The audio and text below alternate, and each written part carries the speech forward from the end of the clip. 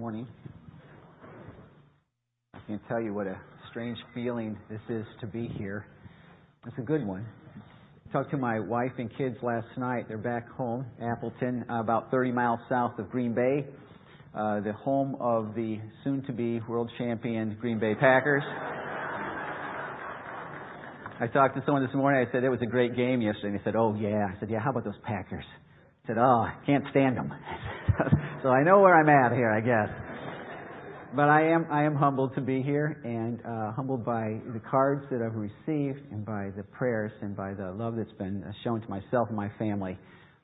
It blows my mind, God's grace in allowing me to be part of His plan.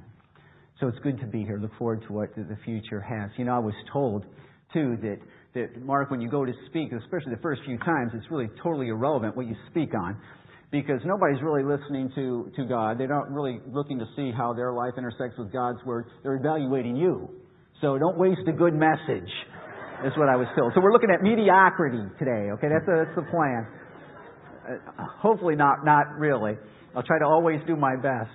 But what we're looking at this morning and starting for this next few weeks is perhaps the most important series that we could do.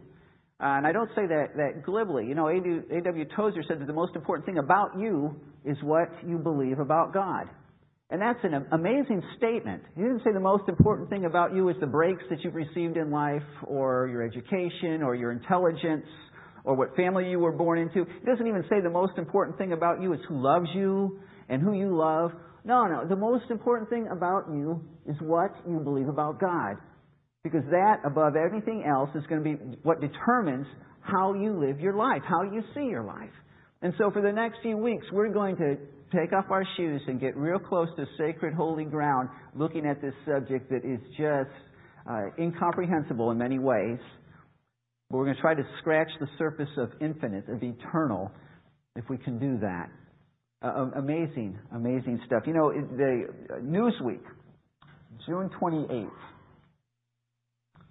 this past year, had an article, You and Whose Army? It's trying to compare the power of the United States of America with other nations. And you'll be happy to know that the United States has more ground troops than any other nation in the world, except one. Can you guess what that is? That's China. Right. China. We know this one. But other than that, we are number one on all of the other things that they have listed here as far as military, as far as defense spending. This is 2008 figures. Iran spent $9.6 billion on their defense in 2008. Meanwhile, Israel spent $15 billion. Russia spent $40.5 billion. In 2008, China spent $60.2 billion. Number 2 on the list was France with $67.2 billion. Now, can you imagine, what does the United States spend on defense in 2008? Number 2 on the list was France at $67 billion. United States, $700 billion in defense. It says that the U.S. has 57 nuclear-powered attack and cruise missile submarines, more than the rest of the world combined. The U.S. Army was allotted $1.9 billion for ammunition alone, more than the total defense spending of Bahrain, Lebanon, and El Salvador combined. The Army's National Guard is the same size as France's entire armed forces. It goes on and on. No question about it. Militarily speaking, the United States is the most powerful nation in the world.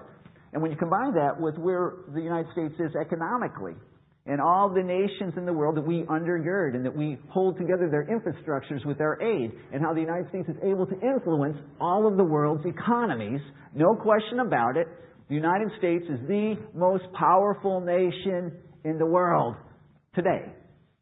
You know, my dad was a tank sergeant, so my home was a very patriotic type of home. But if history teaches us anything, it lets us know that nobody stays on the top of the heap for forever. Right? Empires come and empires go. That's the way it is.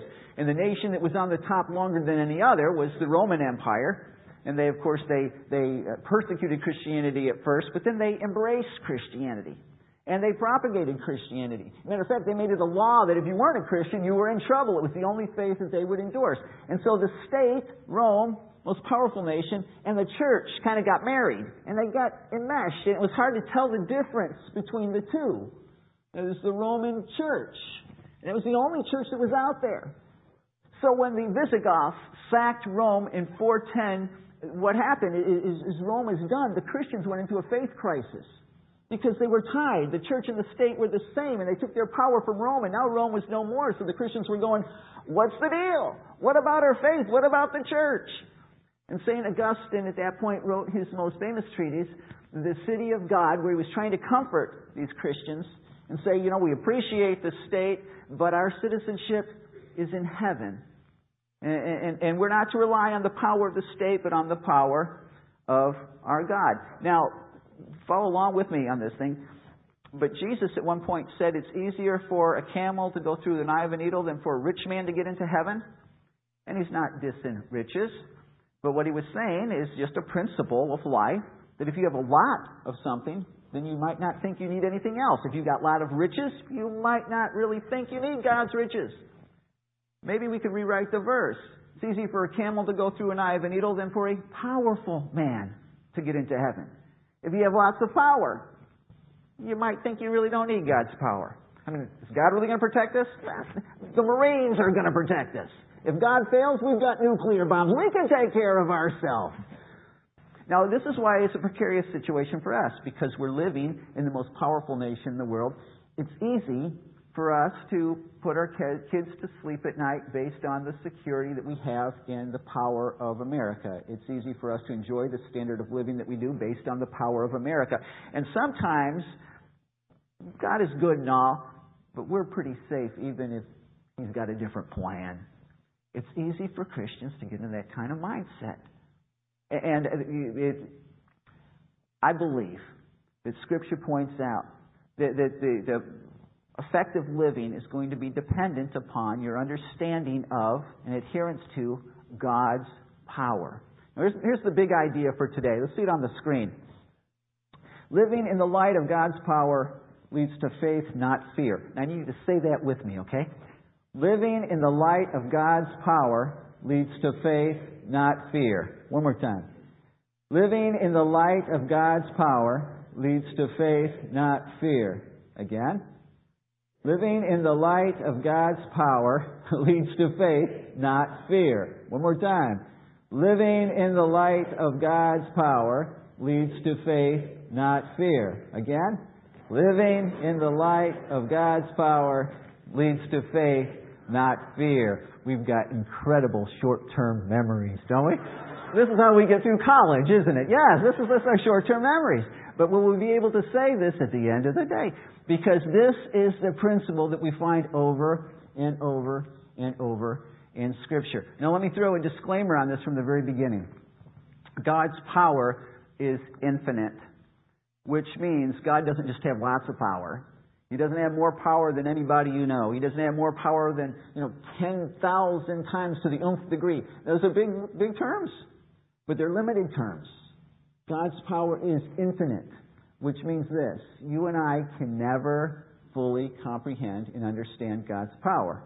This is a great series we're doing, right? We're starting off letting you know the most important thing to know is God's power, but you can never really know it. Well, okay, that's encouraging.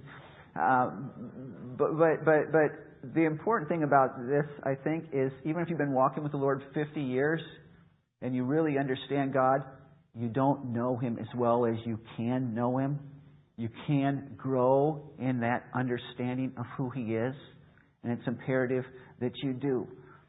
Second thing is we might ask ourselves, well, what is the power of God? Well, basically, the power of God is the fact that God can do anything He wants to do.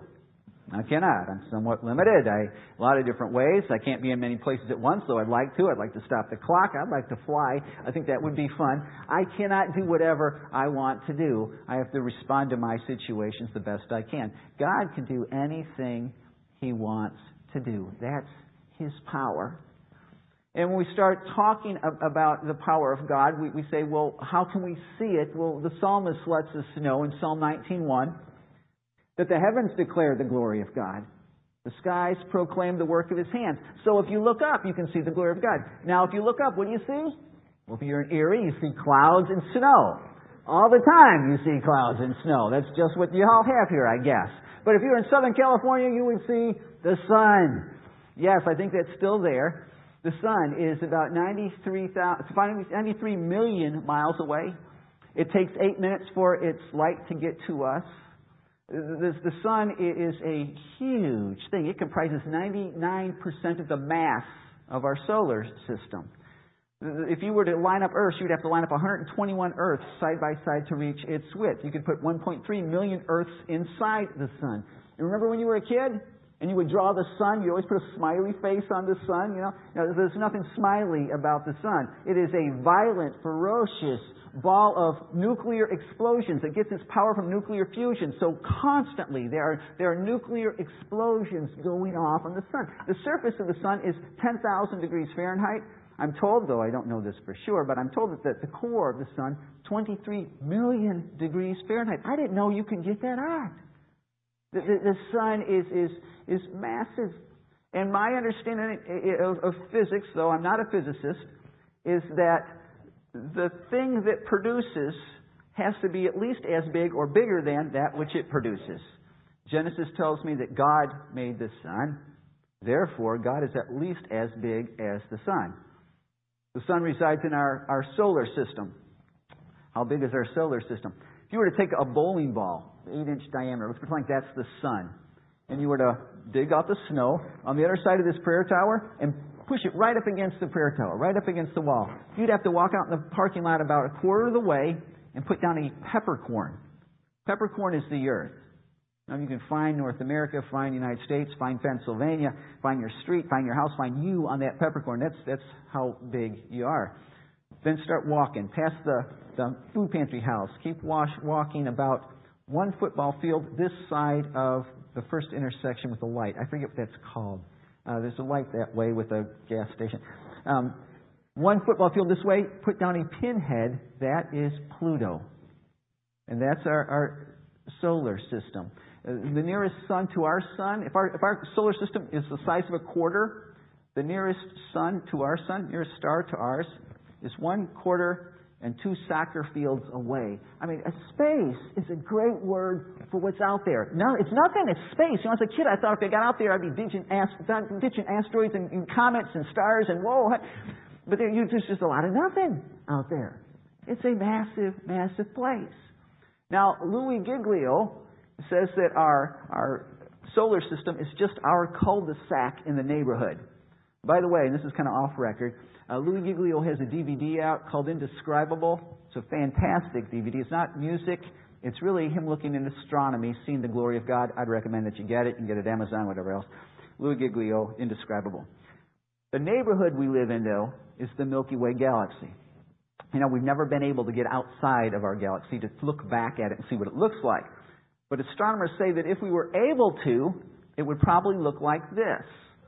Now, you don't want to live in the core, the center of it, not a good place. You don't want to even live in those spiral arms, that's not a good place. But our planetary system, our solar system, with our sun, which is just one of billions of suns in our galaxy, you can't even see it. It's so small on the map. Now, astronomers let us know that there are perhaps billions of galaxies out there. It makes you stop. And remember, you're just a little thing on the peppercorn. It makes you stop and see if God is bigger than that. How big is God? Isaiah lets us know. To whom will you compare me? Or who is my equal, says the Holy One? Lift your eyes and look to the heavens. Who created all of these? He who brings out the starry host one by one and calls them each by name. Because of His great power and mighty strength, not one of them is missing. And then Psalms.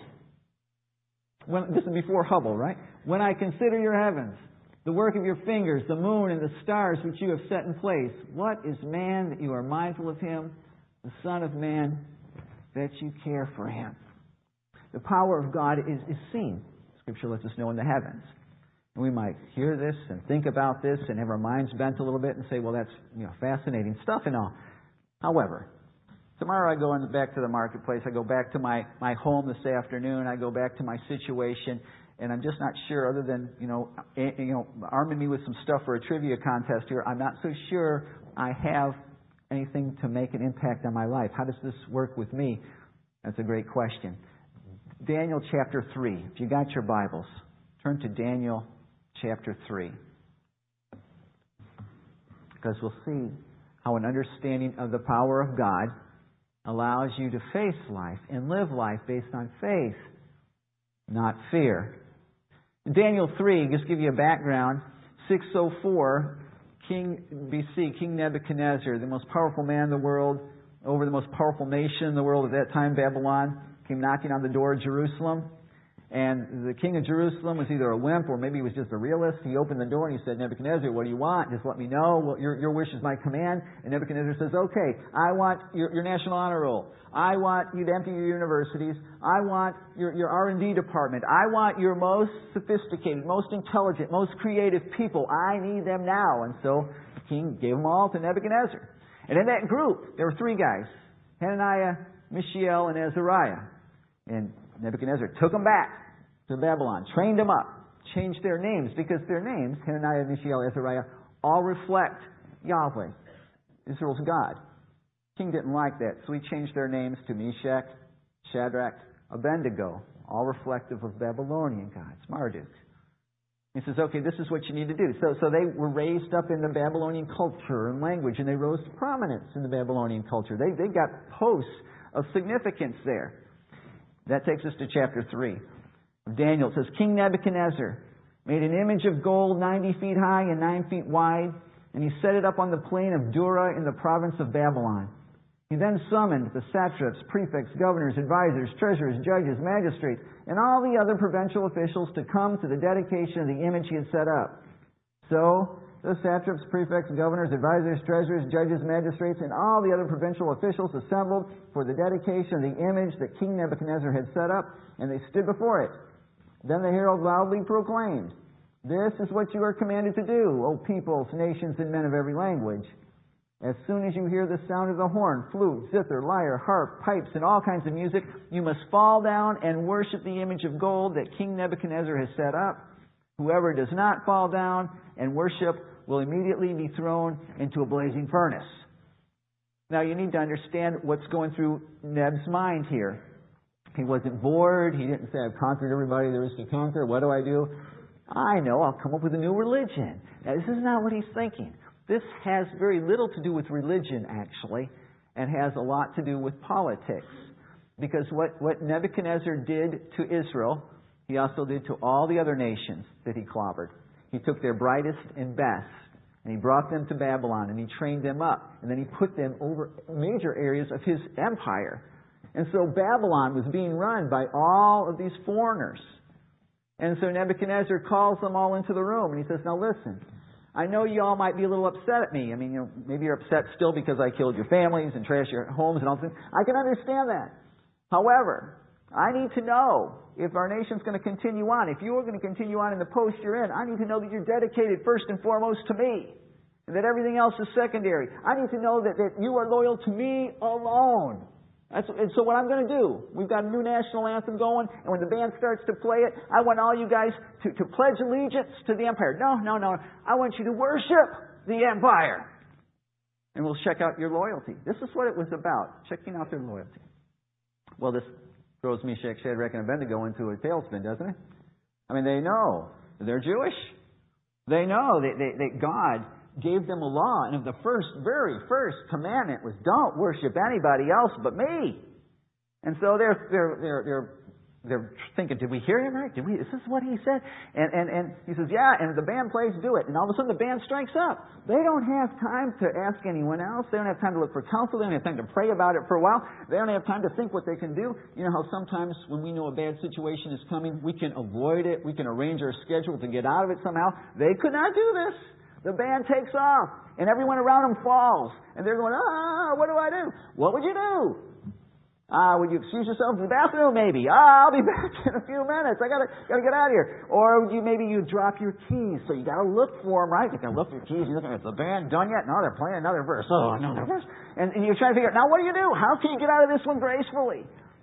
Well, it's not just what might you do. You know, sometimes we look at this and we go, man, it stinks to be those guys. I'm glad it wasn't me. But actually, and tell me if I'm wrong, often this happens to us today. Going through life is okay, and suddenly we're blindsided. Suddenly something comes right in front of us. We don't have time to think about it, to pray up, to call somebody. We have to act right now, either for Him or against Him. Our faith is put on the line right there, and we know if we stand up for Christ, there's going to be some consequences. If we do the right thing, it's not going to go over very well. What do? Try to find the bathroom, you drop the keys. We try to figure out some way to get out of it so I don't have to make a stand. Well, somehow, these guys stood up. Now, I don't know if they're in the back of the line. I don't know what's going on, but Nebuchadnezzar didn't see them. But they've got some political enemies. And so as soon as this is done, they run to Nebuchadnezzar and they say, "Hey, Nebuchadnezzar, these guys, they got three guys running your empire. They're not claiming loyalty to you." And so Nebuchadnezzar gets upset. Verse 13 says, "Furious with rage, Nebuchadnezzar summoned Shadrach, Meshach, and Abednego." Now, have you ever been by somebody who's furious with rage? I mean, the author wants you and I to know what's going on in Neb's heart here. He's not just furious. He's not just raging. He's furious with rage. Nebuchadnezzar probably has never in his whole life been defined this way. He's jumping up and down. He's got the veins popping out of his neck. He's turning red. He's spitting in their face. He's talking to them. He's cussing them out in Babylonian, Ugaritic, whatever they're speaking. He's calling them names and their mama names and how dare you. And so when you get down and it says, "Is it true, Shadrach," this is how we usually read this, isn't it? "Is it true, Shadrach, Meshach, and Abednego, that you do not serve my gods or worship the image of gold that I have set up?"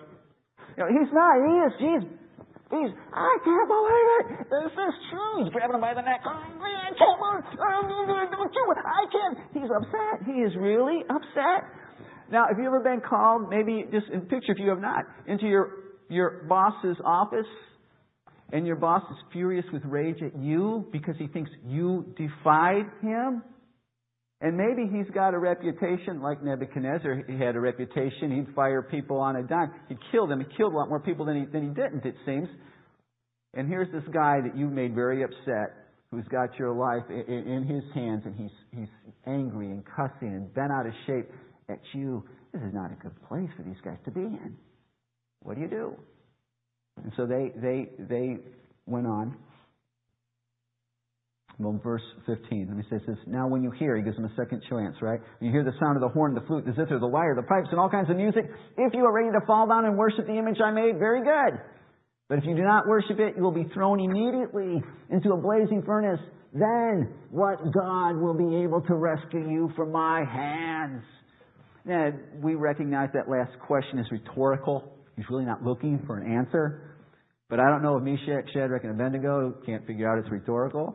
They decide to answer him, right? So Shadrach, Meshach, and Abednego replied to the king, "O Nebuchadnezzar, we do not need to defend ourselves before you in this matter. If we are thrown into the blazing furnace, the God we serve is able to save us from it, and He will rescue us from your hand, O king." Now, what? And you can imagine they're saying, no, you did ask the question. What God is able? I've got one. Because, see, my God, He created the stars. He created you. He created me. And you know what? He single-handedly took out all of Egypt. None of us raised a sword, and He clobbered all of Egypt, and we left stealing their gold along the way. And now I wasn't there, but I'm told the people came up to the Red Sea, and the Red Sea just went, and we walked on through. And then when they tried to come through, it came back down on them. And so you're asking me what God is able to do this? My God, your furnace is big and all, but it doesn't compare to the Red Sea. So I'm telling you, I know a God that can your furnace is nothing. Now, how do you think Nebuchadnezzar responds to this? "Oh, thank you. No, that's not how he responds. Verse 19, it says, "Then Nebuchadnezzar was furious with Shadrach, Meshach, and Abednego, and his attitude toward them changed." I love that line. Because he didn't have a good attitude towards them in the first place, did he? He was furious with rage before. You didn't think it could get any worse. Oh no, it gets worse. He becomes even more furious. He can't even talk to them. He doesn't talk to them anymore. He orders the furnace heated 7 times hotter than usual. The furnace is redlining.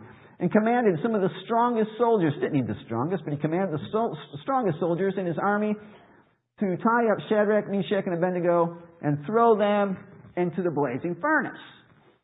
He's moved his throne down into the furnace room just to listen to these guys scream. And so when the doors open and these big warrior Babylonians are getting ready to throw him in, it says that the heat is so powerful that those guys perish. The warriors perish. And Meshach, Shadrach, and Abednego fall in. And then the king, verse 24. Then King Nebuchadnezzar leaped to his feet in amazement and asked his advisors, "Weren't there 3 men that we tied up and threw into the fire?" They replied, "Certainly, O king." And he said, "Look, I see 4 men walking around the fire, unbound and unharmed, and the 4th looks like a son of the god." Now these guys handled a very scary situation, and they responded not with fear, but with faith. And I want to back up for just a second. They knew of God's power. It's something that we need to know, but they knew something else. And this is usually where Christianity, where we get lost. Verses 16 and 17, where they said, "Our God is able to deliver us from this, not a problem." But then, verse 18, they say something, probably the most profound declaration of faith in the entire Bible. They say, "But even if he does not, we want you to know, O king, that we will not serve your gods or worship the image of gold you have set up, even if he does not." They knew God is powerful. But God's power does not mean that he has to act with it on my agenda. Simply because God does not do things the way I'd do them if I was God, does not mean he's not powerful. I knew a guy many years ago, when his son was born with a handicap. And I remember that the man had good 16 and 17, verses 16 and 17 theology. God is powerful. So he told me personally, he said, "Don't worry, God is going to heal him." And then as this boy grew, the dad continued to tell the boy, "Don't worry, God is going to heal you." And on this man's deathbed, I remember his handicapped adult son was there, and the dad was telling him, "I'm telling you, God will heal you." He had a good 16 and 17 theology, but his theology had no room for verse 18. "But even if he does not." It's imperative for us, y'all, that our theology embrace 16 through 18. That we understand the power of God, but we understand that God's power is tied to his wisdom, which is beyond us. And sometimes he doesn't respond the way we do, and that doesn't diminish his power. It's common, isn't it, for Christians to try to cut deals with God? "God, if you get me out of this jam, then I'll go to church forever. Lord, if you could just help my spouse not to find out about this one, I will serve. I will serve in the nursery, man, as long for the end. If you can just help me to not be pregnant, God, then I will do this. If you can just help me to get a job, God, then if you could just give me a spouse, if you could change my spouse's heart because they're so hard to live with, then Lord, I will honor them and I'll be the best spouse back. And if you can just heal me because I don't like being sick, if you could heal me, then I will worship you all the days of my life." We cut these deals with God. That's 16 and 17 theology. It's a faulty theology. Full orb theology would say, "God, I really want to be healed. Could you do that for me? But even if you do not, I want you to know that I'm not going to worship you any less.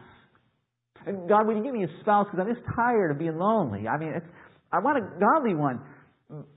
But even if you do not, I'm not bowing down to the world's gods of illicit relationships. I'm not. I just want you to know that, God. And God, would you help me out financially? But even if you don't, I'm going to continue to be generous as much as I can. I'm going to honor you with that which you've given me. God, will you fix this trouble I'm in? But even if you don't, that's not going to diminish my worship of you one iota. Now that's a theology you can ride through life. If you just hold on to 16 and 17, you're going to end up in either denial or you're going to end up walking away from the Lord, because sooner or later, his plan is going to deviate from yours. And you're going to be there knowing that if I had the power, but God's got it, and He's not using it this way for me now, and you and the Lord will part company. It's imperative that you hold on to 18. But even if you do not. And then notice, when verse 24, 25, when these guys were in the furnace, what did Nebuchadnezzar see? He saw 4 men, right? Walking around. Nebuchadnezzar leaped to his feet in amazement and asked his advisors, weren't there 3 men that we tied up and threw in the fire? And they said, oh yeah. He says, it wasn't 4. We didn't throw in a few extra guys. How about these warriors? Did they fall in? No. They fell the other way. They didn't fall in. So they said, no, only 3. He says, I see 4 men walking in the fire. Traditional Christianity says this 4th man was the pre-incarnate Jesus. Meshach, Shadrach, and Abednego walked with Jesus before Peter. It was even a thought of. They walked with Christ. But notice where they walked with Christ. Did they walk with Christ outside the furnace? You know, John Ortberg reminds us that sometimes we pray to be delivered from the furnace. But maybe God wants to deliver us in the furnace or through the furnace. And because His plan is a little bit bigger than ours, His plan isn't just for our comfort and convenience. And so when we're there, isn't it interesting that's the only place where the pagan king can see Jesus? The greatest apologetic, and this is all over Scripture, is not our argumentation, but it's our being able to live a life of faith in the midst of the furnace.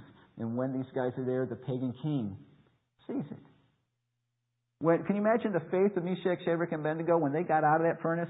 Can you imagine the stories they would tell over the years? What is it, 2,600 years later? We're still talking about this. Their faith had to go up exponentially. Talk to an aged saint who's been in the furnace. And you know what they'll tell you? They'll say, I don't want to go back in there. That's a rough place. But the fellowship with my God was incredible. He showed up there. There was intimacy with Him there like I never knew. My faith was purified there. Let me ask you, what is it in your own heart right now today that your response, maybe we wouldn't say it out loud, but your response would be with fear and not with faith? Would it be a child that's walked away from the Lord and it just does major anxiety attack issues on you? Maybe the issue is where your child's going to end up. Maybe it is the job situation. Health. We want to take some time in the sanctuary of your own heart, right where you sit, to commit that to Him and to His power. So would you take a second to pray with me? And now listen, here's the deal. Don't fake anything.